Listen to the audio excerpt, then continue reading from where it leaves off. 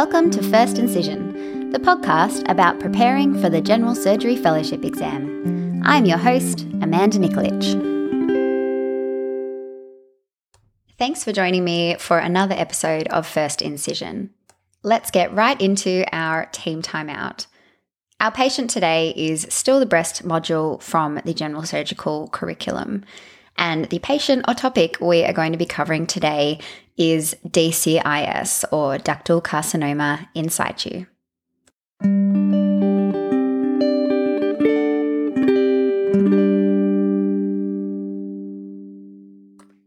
So DCIS, this is a pre-invasive breast cancer. It is characterized by proliferation of malignant epithelial cells within the ducts of the breast, with no evidence of invasion through the basement membrane on examination. The incidence of DCIS is increasing. In the 1970s, it was approximately 6 per 100,000 women, and now it's approximately 32 per 100,000 women. But this is thought to be due to increased recognition and early pickup of this disease with screening mammography. The risk factors for the development of DCIS are the same as the risk factors for the development of breast cancer. The key ones being increased age, increased breast density, obesity, nulliparity or late age at first birth, a family history of breast cancer, and any known genetic abnormalities that increase your risk of breast cancer. So as I mentioned previously, DCIS is a proliferation of malignant cells within the ducts of the breast with no invasion through the basement membrane. So this is thought to be a pre-invasive, not a pre-malignant disease. These cells are already malignant. They have just not gained the ability to invade yet. DCIS can be classified in a couple of ways. Traditionally, it was classified according to the growth pattern or appearance at histology. However, there is now also a move to classify DCIS according to its nuclear grade. So I'll talk briefly about both of those. There are 5 main types on histology that DCIS can be classified into. These include comedo, cribriform, micropapillary, papillary, and solid. So comedo DCIS is characterized by necrosis. It's usually in the center of the involved spaces. And because this necrotic material will often calcify, comedo DCIS is frequently picked up on screening mammography. It's also associated or more highly associated with invasion and is a strong predictor for the development of ipsilateral breast recurrence after treatment. Typically under the microscope, the cells are arranged around the duct with the necrotic material in the middle, and the tumour cells are large and show pleomorphism, and often there will be an increased amount of mitotic activity. The cribriform type is characterised by the formation of back-to-back glands without an intervening stroma. The tumour cells are often small to medium-sized with uniform hyperchromatic nuclei. The next type is the micropapillary type, and this is characterised by tufts of cells that are orientated perpendicular to the basement membrane, and these tufts will project into the lumen of the duct. The cells are usually small to medium-sized with diffuse nuclear hyperchromasia. Mitotic activity is infrequent. In the papillary type, this is characterized by multiple intraluminal projections of tumour cells. And in the same way when we were talking about papillomas in the ducts underneath the nipple earlier in benign breast diseases, these intraluminal projections do have a fibrovascular core, which makes them true papillary projections. The last type is the solid subtype, and this is not as well defined, but is characterized by a huge number of tumour cells that will fill and distend the ducts that are involved. This is without any necrosis or papillations, and the tumour cells may be small, medium, or large. The other way to classify DCIS is based on its nuclear grade. So this is looking at the nuclei of the cells and how abnormal they appear. So a low-grade DCIS would be uniform appearing nuclei that don't look too atypical, and a high grade are very large abnormal nuclei where they're all different sizes and shapes, and intermediate grade would be somewhere in between.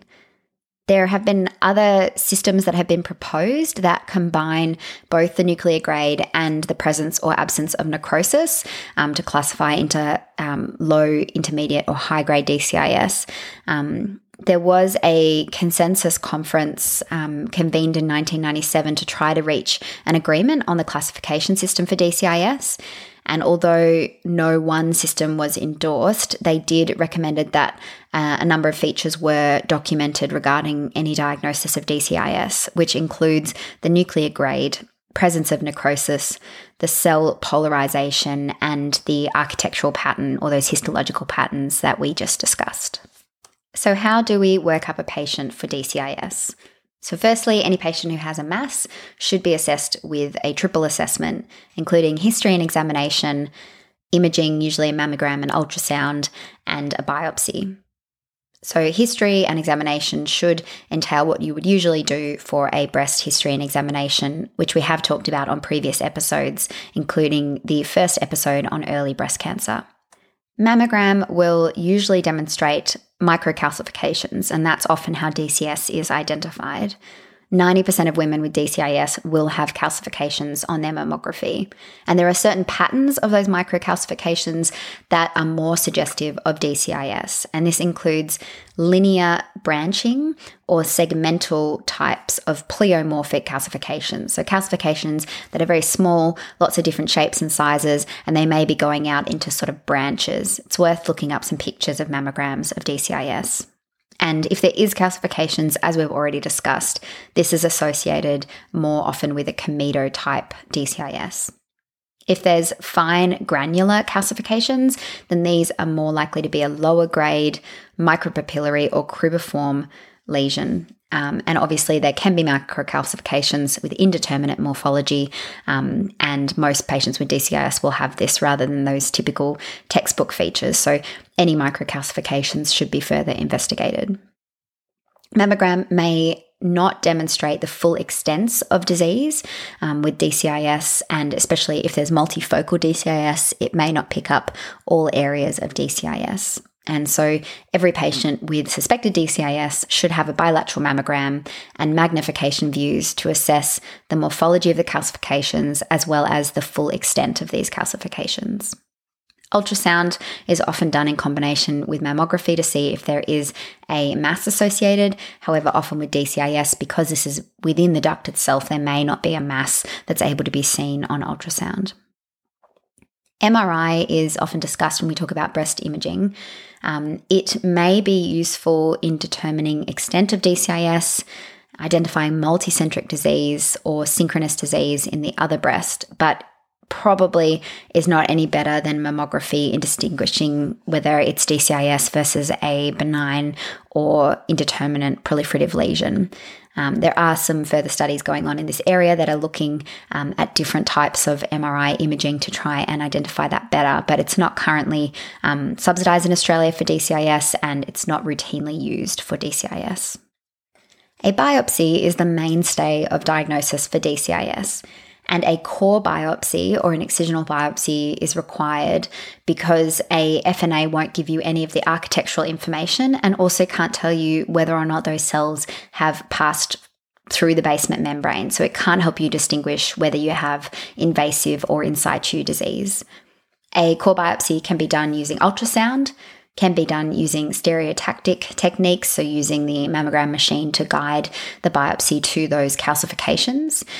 However, this is not great for abnormalities that are just underneath the skin or maybe very deep or adjacent to the chest wall. And patients can also have a wire localization and excisional biopsy, but that should only really be kept for people who cannot have a stereotactic biopsy.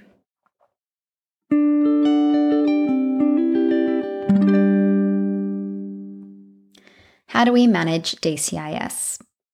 There's approximately a 20% risk that when you're diagnosing DCIS because of sampling error that you may miss an invasive component. So in about 20% of the cases where we excise DCIS, we find that there is already an invasive component. In addition to this, like I said at the start of the episode, DCIS is a pre-invasive cancer, which means it's one step away from gaining the ability to breach that basement membrane and become an invasive malignancy. And so for this reason, the mainstay of treatment of DCIS is excision. The options include breast-conserving surgery and also mastectomy. Breast-conserving surgery has the same indications as we've already discussed on previous episodes. You need to be able to completely remove all of the disease whilst maintaining good cosmesis.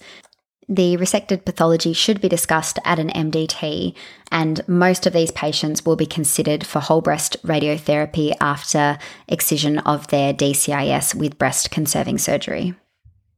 A mastectomy is also an option when talking about surgery for DCIS.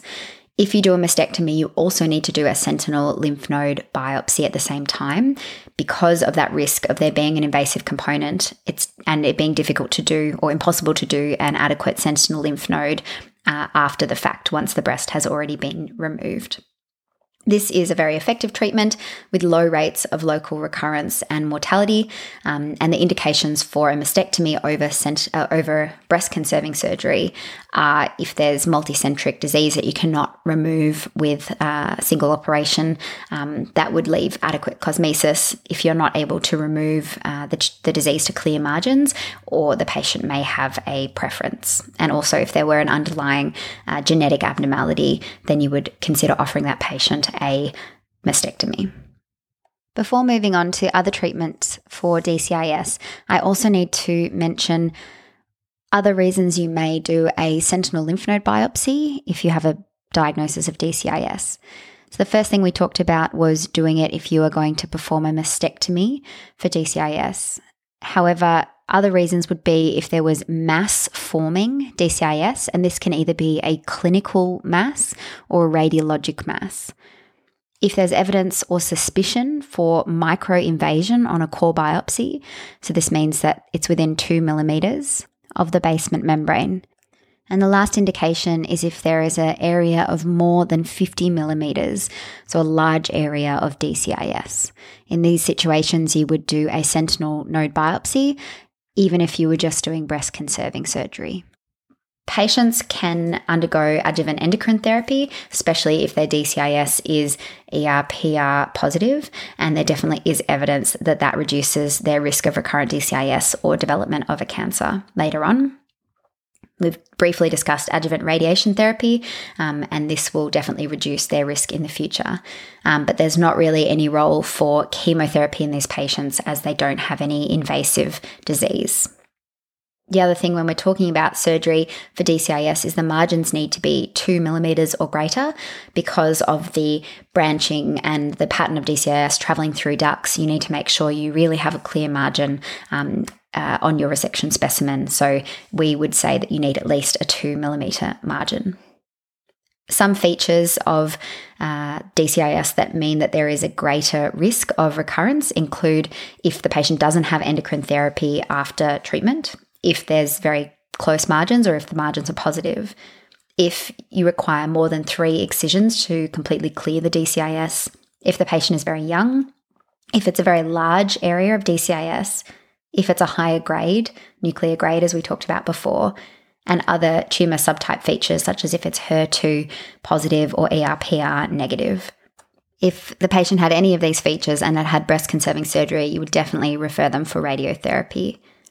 There's another tool that we can use that I have briefly talked about before, which is the molecular gene assay of the DCIS, which the Oncotype DX breast cancer assay can do. This test will give you a classification of that patient being in a low, intermediate or high risk group for the development of ipsilateral breast cancer. And if they're a low risk, then they have a 19.6% chance over 10 years of developing an ipsilateral breast cancer.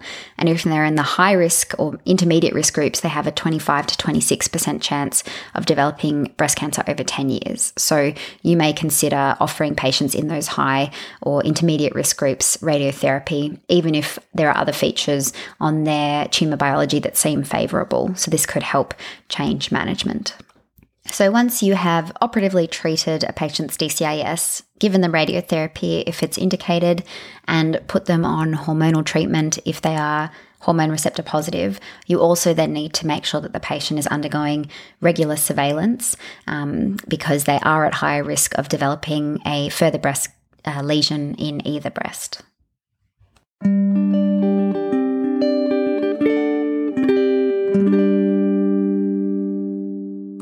And that's all I have about DCIS.